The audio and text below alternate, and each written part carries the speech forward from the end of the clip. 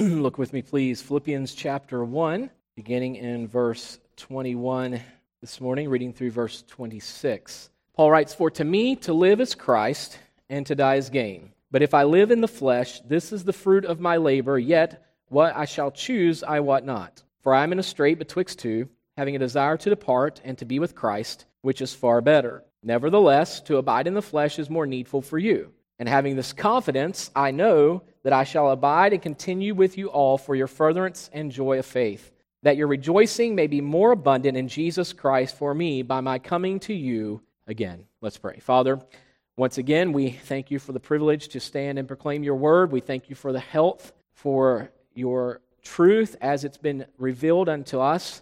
And we thank you for your Spirit who illuminates our minds, our understanding, provides discernment, and teaches us and guides us within the truth of your word. So we pray this day that we might be able to proclaim your truth unhindered. Father, we ask that your Spirit would use the truth of your word in every heart and every life of those who've gathered with us in this place today, and may you receive all the glory and all the honor thereby. And once again, we ask that every word of our mouth and the very meditation, the thoughts of our heart be acceptable, be pleasing in your sight. For it's in Christ's name we ask. Amen. Thank you, and be seated. Paul states his thesis as we've reviewed through this many weeks that we've been in Philippians. Actually, we've been dealing with the furtherance of the gospel. This is our fifth week now in this particular matter, in this portion of the text in which we find ourselves this morning, concluding this part of the text. And Paul states his thesis statement, as I've reminded you, in which he declares his purpose for writing this letter in chapter 1 and verse 10. And again, I want to state to you that we find in the epistles that there is always a thesis statement that is made, usually within the first few verses of the introduction of a chapter. Usually there would be an introduction, and then following after the introduction, the writer will state his thesis for the entirety of the letter of which he has written. And in this case, we find this to be in Philippians 1, 9, and 10, where Paul says, "In this I pray, that your love may abound yet more and more in knowledge and in all judgment, that ye may approve things that are excellent, that ye may be sincere and without offense till the day of Christ." And so Paul says that you may approve things that are excellent, which is saying that they might acknowledge that which has been proven to be superior. That's what Paul is saying. My prayer is for you that you acknowledge that which is superior to all other things. And as I've said throughout the many weeks of this study, we see Paul further expounds upon this emphasis of the letter by providing a personal example of acknowledging that which is superior in Philippians chapter 3, verses 7 and 8. So just 2 chapters later, we see he writes, "But what things were gained to me, those I counted loss for Christ. Yea," or yes, doubtless, "and I count all things but loss," notice the wording here, "for the excellency," and that means superiority and value, "of the knowledge of Christ Jesus my Lord, for whom I have suffered the loss of all things, and do count them but dung or but refuse, that I may win Christ." So here Paul is saying in chapter 1, verse 9, that he desires, and he prays verses 8 and 9, he desires for these, or 9 and 10, he desires for these believers at Philippi to acknowledge those things that are proven to be excellent, proven to be superior. And then in chapter 3, he provides us this personal example of how he has done this very thing of which he instructs the Philippian church to do. And he says again, "I count those things I once thought gain, those things I once thought to be important, those things I once thought to be superior." He says, "I count all things but loss. They are nothing anymore to me for this purpose, in exchange for the superiority of the knowledge of Christ Jesus my Lord. And therefore I count all things but garbage," he says, "inferior to knowing Christ." And again, knowing Christ here does not merely mean only in the moment of salvation, but he is speaking of continuing to know Christ in his fullness. Remember, if you don't, we'll get there eventually, Lord willing, in Paul's epistle to the Colossians, he states that in Christ dwelleth all the fullness of the Godhead bodily. Christ is the very expression of the fullness of God in the flesh. And so when Paul says that I may know him in Philippians 3:10, and here he says, "I count all things but loss for the knowledge," the superiority, the excellency of knowing Christ Jesus my Lord. Again, he's not just speaking of, I know him in salvation, I'm not going to perish, but he's saying to know the fullness of Christ, to know him in all manners in which I can possibly know him, which he again expressed in verse 10 of chapter 3. Because in Philippians 3:10 he says that I may know him, Christ, and the power of his resurrection and the fellowship of his sufferings, being made conformable unto his death. And Paul here is stating that I may know him in his fullness, and whatever it requires for me to know Christ, I desire that God allow that in my life, that I may know him in his fullness, because in him is the fullness of the Godhead bodily. He is the preeminent one. In verses 4 and 5, Paul expressed thankfulness for this church at Philippi and their fellowship in the gospel. He says, always in every prayer of mine for you all, making requests with joy for your fellowship in the gospel from the first day until now. After having unpacked verses 3 through 11 for many weeks concerning Paul's emphasis on the fellowship of the gospel, we then move forward into our examination of Paul's emphasis on the furtherance of the gospel, as we see in verse 12. But I would ye should understand, brethren, that the things which happened unto me have fallen out rather unto the furtherance of the gospel. So Paul used this portion of the epistle to contrast the difference which exists between those who further the gospel with pure motives and those who further the gospel with impure motives. In verses 15 through 18, Paul expressed his joy when the purity of the gospel of Jesus Christ is preached, even if the motives of those who preach Christ were not pure themselves. Paul rejoiced that the truth of Christ was preached when the truth of Christ was preached, regardless of the motive. And again, I don't want to belabor the point, but I need to express this to you again. Paul does not say, somebody mentioned Jesus, therefore I rejoice. He says, no, they are preaching the purity of the gospel, the truth, same truth I preach, they preach. No matter what their motive is, I rejoice that Christ is preached. And so there's a great distinction which must be understood here, because Paul in Galatians, concerning the Judaizers who had come into the churches of Galatia, if you recall, Paul explains to them at Galatia, to those churches, he says, anyone who preaches another gospel, which is not another, but a perversion of the true, he says, let him be accursed. So Paul is not rejoicing in a perversion of the gospel being proclaimed. He is rejoicing in the purity of the gospel being proclaimed, regardless of the motives being impure by those who may do such. In fact, Paul explained in those verses 15 through 18 specifically, how that there were those who preach Christ of contention, envy, strife, and so on. And the point he's making is that even whenever those who, while he was in bonds, while he was in prison, this is one of the 4 prison epistles of Paul, while he was imprisoned, he's saying that even while I was in prison, there are those who are preaching the truth of Christ with the sole intent and purpose of doing me harm, of causing me affliction. He says, but nonetheless, even at my cost, at my expense, if Christ is proclaimed, then I rejoice that Christ is preached. So last week we considered 2 verses, verses 19 and 20, in which Paul explained his confidence that the gospel would progress, whether by life or death. Let's look at verses 19 and 20 again. For I know that this shall turn to my salvation through your prayer and the supply of the Spirit of Jesus Christ, according to my earnest expectation and my hope, that in nothing I shall be ashamed, but that with all boldness, as always, so now also Christ shall be magnified in my body, whether it be by life or by death.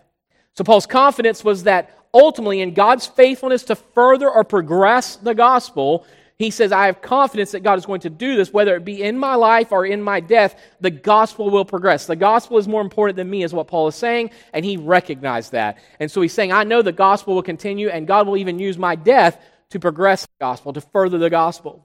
So Paul was confident, first he says in his salvation in verse 19. He said, for I know that this shall turn to my salvation through your prayer and the supply of the Spirit of Jesus Christ. Now, the word salvation is used by Paul in Philippians 1:19. It means deliverance, as it often does in Scripture. And Paul is not saying here, I know that through this I'm going to be saved, born again. He's already a believer in Christ. He is saying, I know that all of these things will turn to my salvation, to my deliverance. And Paul's confidence of this deliverance was founded upon 2 spiritual factors. Notice what he says. First, the prayer of the church. He says, through your prayer in verse 19. Paul was not expecting the course of his life to take a turn for the better because others prayed for him, but he was confident that through prayer, both he and the church would be brought to submission and would be comforted in the fact that God's will was being accomplished. Then he says, number 2, the provision of Christ. This is the second factor. And the supply of the Spirit of Jesus Christ. The word supply, it means support. And the word supply implies provision of whatever is necessary to supply or support. So Paul had confidence that God's will would be accomplished and God's Spirit, through His provision of His Son Jesus Christ, would be all sufficient to fulfill God's purpose in the furtherance of the gospel. Second, we see Paul was confident that Christ would be exalted. Paul indicated this realization when stating that both in life and death, Christ would be magnified in his body. Verse 20, he said, Christ shall be magnified in my body, be by life or by death. And the verb magnified is used in Philippians 1:20 when Paul says, Christ shall be magnified in my body, whether it be by life or by death, means exalt or glorify. One can only possess this attitude concerning life and death through submission to the Lord, as Paul further explained in the book of Romans, in Romans 14:8, when he says, for whether we live unto the Lord, and whether we die unto the Lord. Whether we live, therefore, or die, we are the Lord's. So Paul is saying, in life and death, I belong to Him. And because he had this understanding, that's why he says in the following verse, which we started with this morning, verse 21, for to me to live is Christ and to die is gain. Paul had this recognition, he had this understanding and this submission to the Lord and His purpose that he did not belong to himself, he belonged to the Lord. All things were to be unto God's glory, and Christ would be magnified through his life. He wasn't just hoping Christ would be magnified in his life. And we'll get to this in a moment.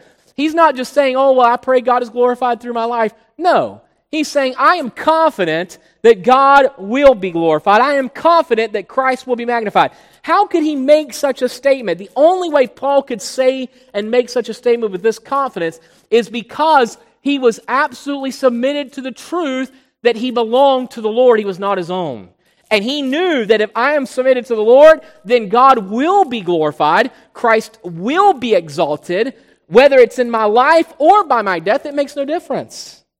So this morning we will attempt to conclude this portion of the epistle in which Paul specifically addressed the furtherance or the progress of the gospel. And within this particular portion of this passage, we find Paul's resolve concerning the furtherance of the gospel.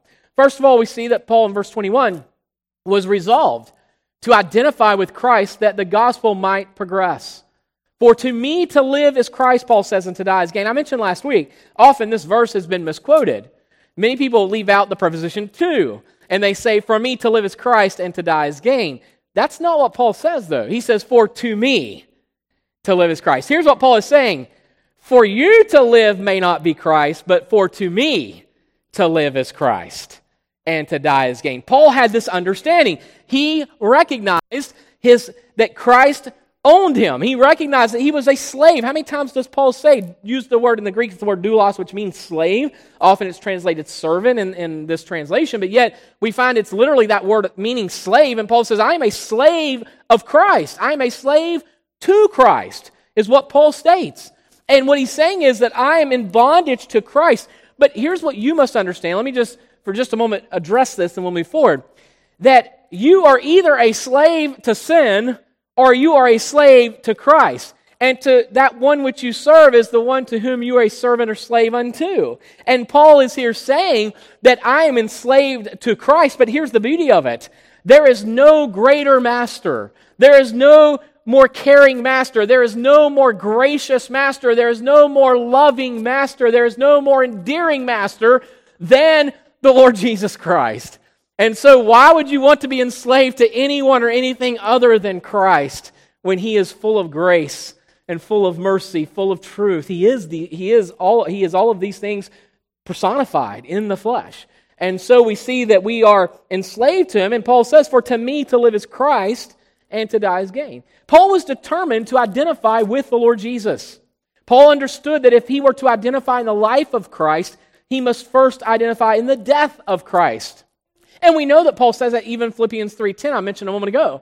He says, that I may know Him and the power of His resurrection. And multiple times I have pointed this out to you as we've addressed or mentioned or alluded to Philippians 3:10. When Paul says that I may know Him and the power of His resurrection, many people just want to stop right there and say, oh, I want to know Christ. I want to know resurrection power.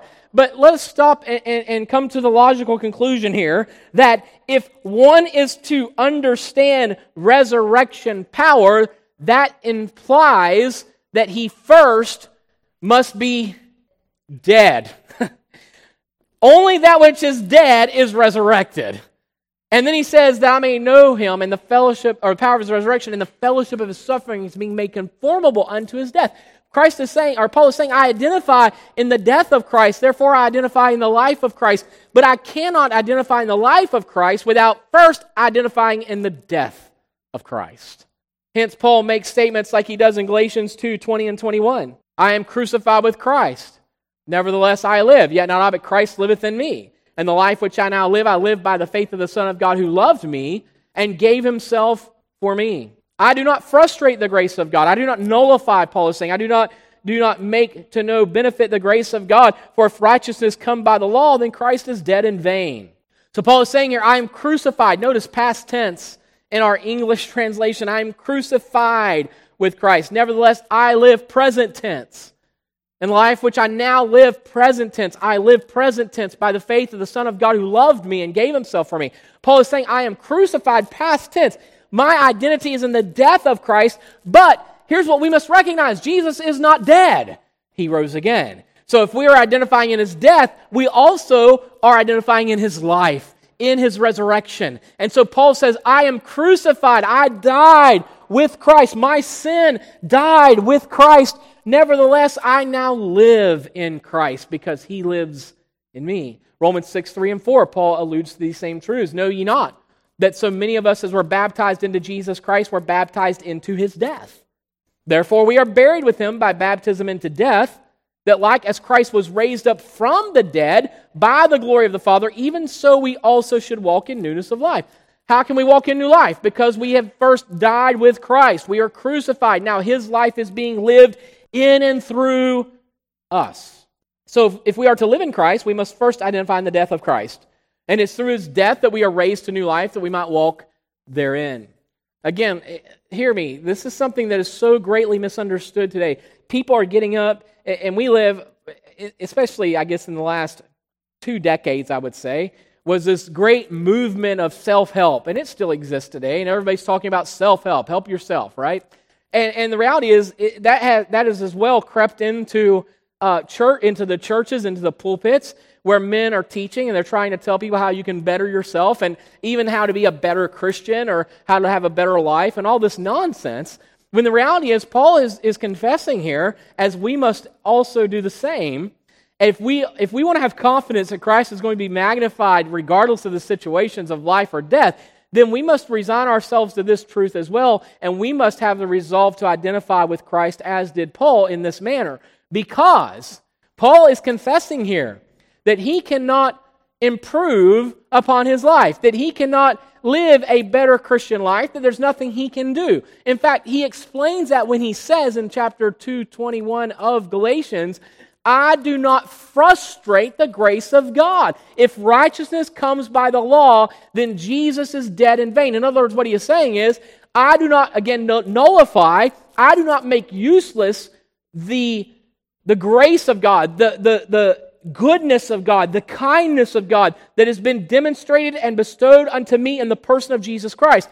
For if I can be righteous by what I do, or if I can become righteous by what I do not do, he says, then Jesus died for no reason. His death means nothing.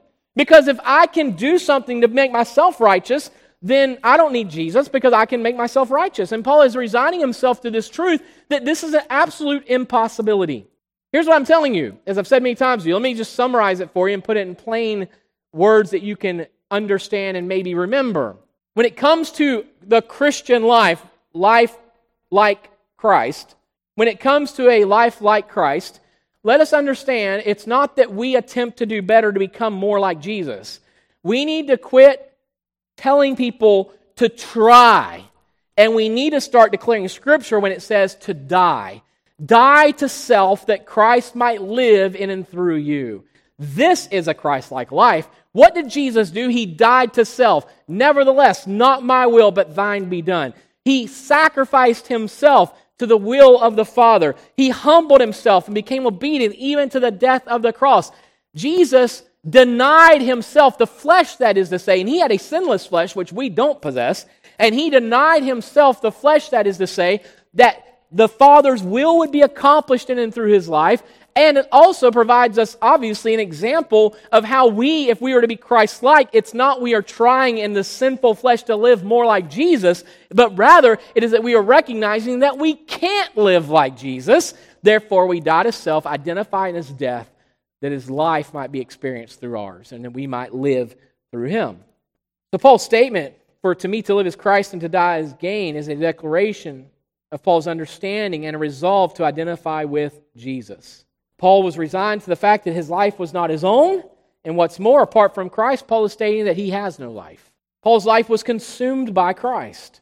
As we've seen throughout the study of Paul's epistle to the Philippians, again, verses 7 and 8 of chapter 3, we read a moment ago, Paul stated, "But what things were gained to me, those I counted loss for Christ, yea, doubtless, and I count all things but loss for the excellency, for the superiority of the knowledge of Christ Jesus my Lord, to know him." Everything else is inferior. "For whom I have suffered the loss of all things, do count them but dung. They are all inferior. They are garbage. They are refuse, that I may win Christ." Paul also knew that to depart from this life was to enter into an eternity with Jesus Christ. This is why Paul would write in his second epistle to Timothy, 2 Timothy 4, 6 and 8 through 8, "For I am now ready to be offered, and the time of my departure is at hand. I have fought a good fight. I have finished my course. I have kept the faith. Hence for me a crown of righteousness, which the Lord, the righteous judge, shall give me at that day, and not to me only, but unto all them also that love is appearing." So Paul was resolved to identify with Christ that the gospel might progress. But second, Paul was resolved to submit to the Lord's purpose as the gospel progressed. Look at verses 22 through 24 of Philippians 1. "But if I live in the flesh, this is the fruit of my labor. Yet what I shall choose I wot not. For I am in a strait betwixt two, having a desire to depart and to be with Christ, which is far better. Nevertheless, to abide in the flesh is more needful for you." Within this passage, Paul explains his desire, which is to say, what he believed to be better, and yet we also see Paul resigned to the purpose and plan of God. In verse 22 again, "But if I live in the flesh, this is the fruit of my labor, yet what I shall choose I wot not." This verse is naturally divided into two parts. Verse 22 begins, "But if I live in the flesh, this is the fruit of my labor." In this portion of the verse, Paul acknowledges that if God were to deliver him physically, it would result in bearing fruit. In other words, Paul knew that his life was not going to be lived in vain. Again, notice, Paul's not saying, "Oh, I hope that if I get out of here that God will just use me to be fruitful." No, Paul is confident of this. Paul is saying, "I know that if I am delivered physically out of this prison, that my life will be fruitful." How could Paul, was that arrogance? Absolutely not. This is confidence. Not confidence in himself, confidence in the Christ who lived within him. And he's saying, this life is not in vain. What I am living this life for is not in vain. The cause for which I live is not in vain. The purpose for which I live is not in vain. The purpose for which I am imprisoned is not in vain. Christ will be magnified. Christ will be exalted, whether by life or death. And if I am delivered from this prison, guess what? My life will continue to bear fruit. Now, we make statements like that, and people would look at us like it's arrogance. Well, you could make that statement in arrogance or attempt to, but that's not at all what Paul is saying. Paul is saying, if I live, fruit will be the result. There's going to be a benefit and purpose for the life which I live. And that's why Paul says, "For to me to live is Christ and to die is gain." He knew his life, his labor, was not in vain due to this truth. For to Paul, to live is Christ. Paul had expressed to the recipients of his epistle of Romans his desire to bear fruit by ministering to them. In Romans 1:13 through 16, he says, "Now I would not have you ignorant, brethren, and oftentimes I purposed to come unto you, but it was let hitherto, that I might have some fruit among you also, even as among other Gentiles. I am debtor both to the Greeks and to the barbarians, both to the wise and to the unwise. So as much as in me is, I am ready to preach the gospel to you that are at Rome also. For I am not ashamed of the gospel of Christ, for it is the power of God unto salvation, to everyone that believeth, to the Jew first and also to the Greek." So within both epistles, Philippians and Romans, Paul expressed his confidence that if he remained in this life, if God were to physically deliver him, he expressed this confidence that his life would be fruitful unto the Lord. And again, Paul's confidence is rooted in the truth of verse 21. Let's read it like we should read it as a third person looking into this. "For to Paul to live was Christ, and to die was gain." So here's the real question. Is that true of you? Everyone makes the statement, for me to live is Christ. That's what they claim. But again, Paul's not stating that. He says, for to me. For to Paul, to me, life is Christ. Christ is life. That's what Paul is saying. And if I die, it's even all the better. Because as I've said to you so many times, as long as we are walking in this life, Christ is with us. But as soon as we enter into eternity, we who know Christ, we will forever be with Him. Which is even better in the sense that all the distractions and all that which is sinful, this wicked flesh in which we live, is all eradicated. And we are in Him, with Him in purity for all eternity. And so Paul is stating here that for to me to live is Christ. Christ is my life. Now, Paul can only say this because he was submitted to the Lord and to the will of God. He can only say this because he was confident that God was going to be magnified in his life because he recognized that his life was not his own. He was submitted to the purpose of God, to the furtherance of the gospel. He saw the gospel as being more important than himself. He saw the gospel of Jesus Christ as being more important than his plans, than his desires. He saw the gospel as being preeminent because Christ is preeminent. But this means that Paul was literally submitted to the will of God. Now, this is an interesting statement. While people talk of God's will, they often do so as though it's elusive.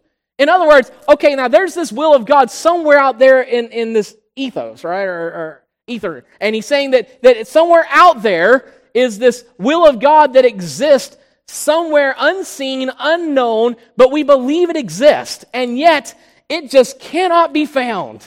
That reminds me very much so of people who are searching for a Sasquatch. Oh, we believe that there's Bigfoot out there somewhere, but nobody's ever seen him, no one's ever gotten proof of him, no one's ever found him, but somewhere he's out there and we're going to find him, right? That's how people view God's will. There's something out there, we know it's out there, we believe it's out there, but yet it's elusive and we just can't quite ever get it. We can't quite ever enter into this. But yet, we as Paul can be confident that our lives will be fruitful when we are resolved to identify with the death and life of Jesus and submit to His purpose being fulfilled.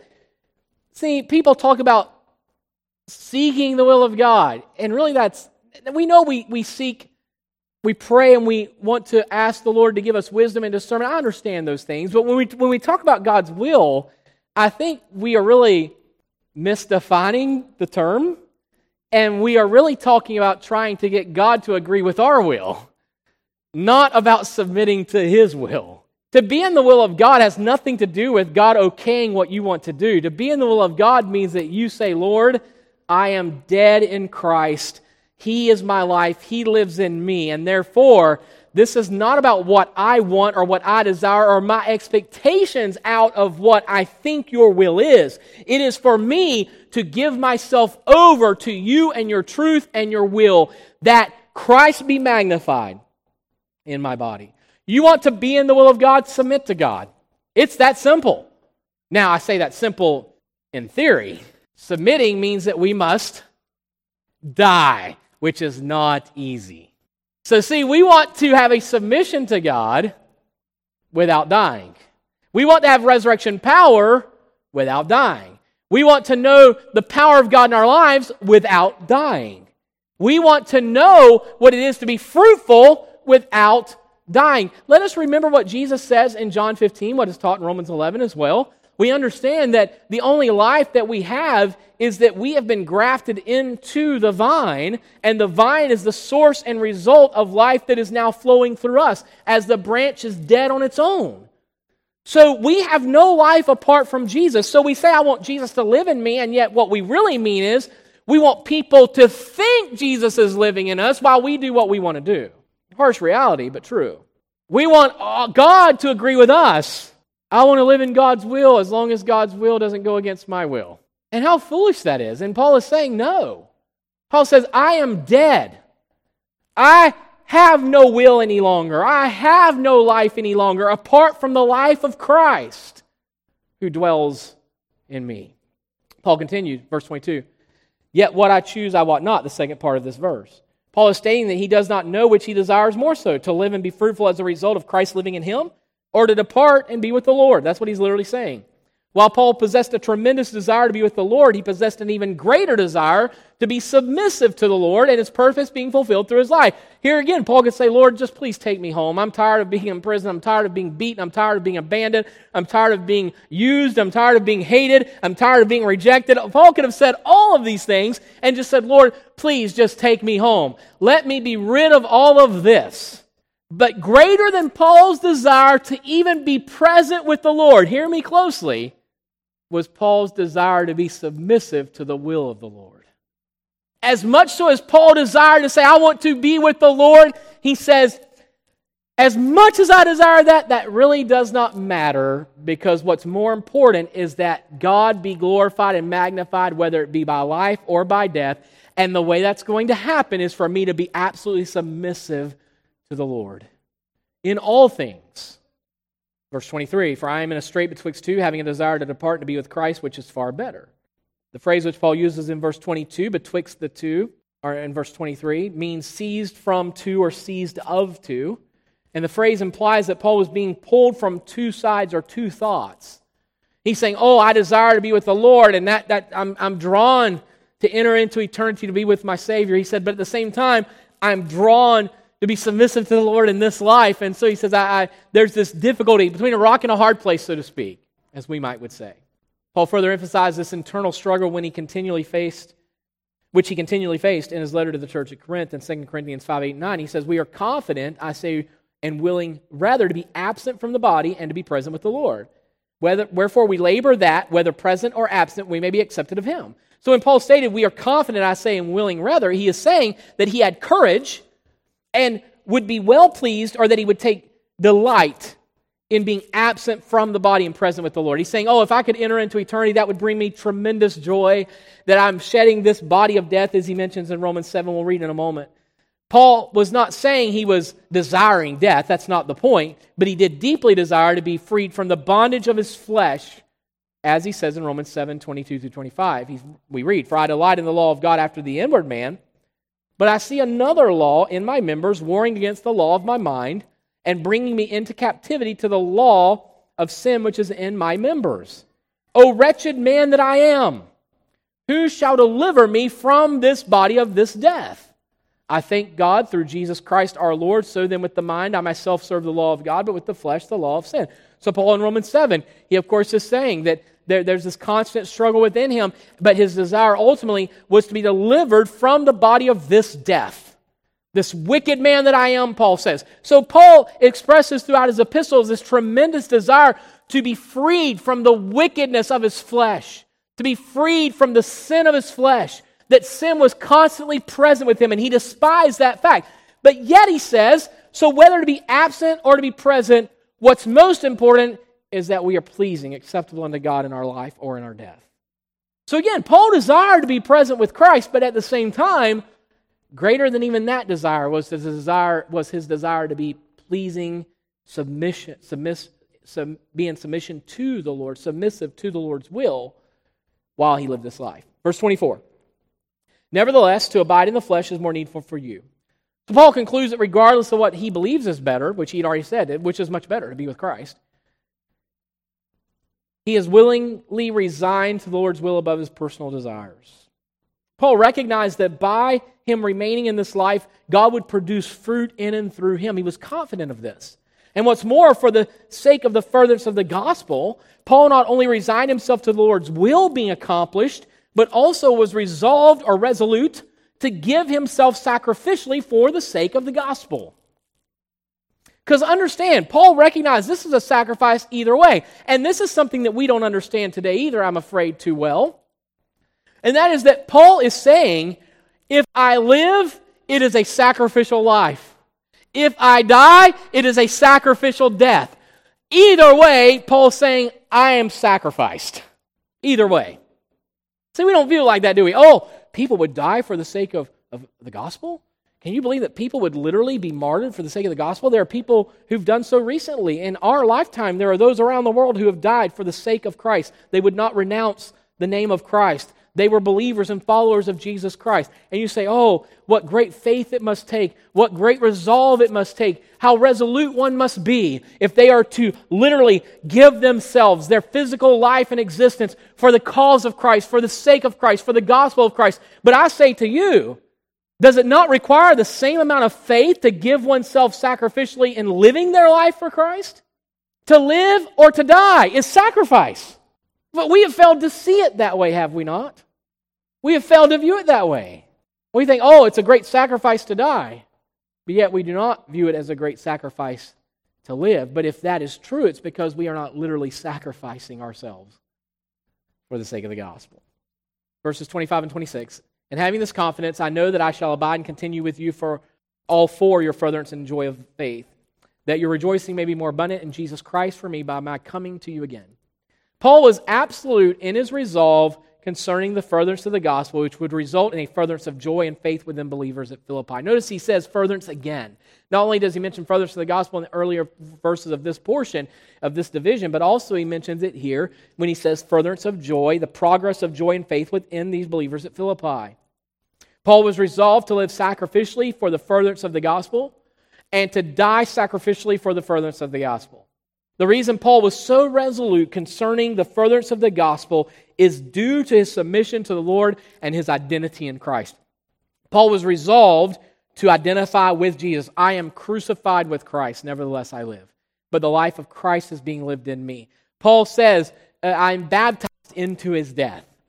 And then in verse 21 of this passage of Philippians chapter 1, Paul explains the very basis, the very foundation for his willingness to live or die in submission to the Lord's will. For to Paul, to live was Christ, and to die was gain.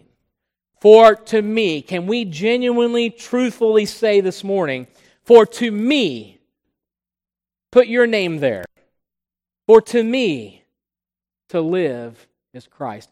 Can you literally say, my life, I have no life apart from Jesus? Oh, we can make those statements. I mean, can we literally say, without Christ, there is no life to be lived? And to die is beneficial. To die is of great gain because now I'm leaving this life in which He is living in me that I may forever live with Him. For to me, to live is Christ. Is what is known in English grammar, of course, as a linking verb. And one linking verb. And one of the linking verbs, as a linking verb, the verb is, it can also be stated in this manner, because this is what it is actually saying. Life, for to me to live is Christ. Paul is saying this, life equals Christ. Christ equals life. That's what Paul is saying. For to me, life is Jesus. Jesus is life. Therefore, he could be resigned to this truth, life or death. Not saying, oh God, I just ask that my life glorify you. No, Paul is saying, if I live, fruit will be the result of that. You know why? Because Christ is my life. And Christ is life. Christ equals life. Oh, if I die, then Christ will be magnified. You know why? Because Christ is life, and I'm already dead in Him anyway. I've identified in His death, therefore I will be raised in the likeness of His resurrection. Christ equals life. Can you really say that? Can you honestly, with this understanding of what Paul is teaching us in this text, can you say, oh, if I live, it's not, oh, I'm just praying God will be glorified. No, if I live, God will be magnified. Paul is saying that with absolute confidence. If I die, Christ will be magnified. But the only way he could say that is because to Paul, Christ is life. And life is Christ. So can we say the same thing? Let's stand together.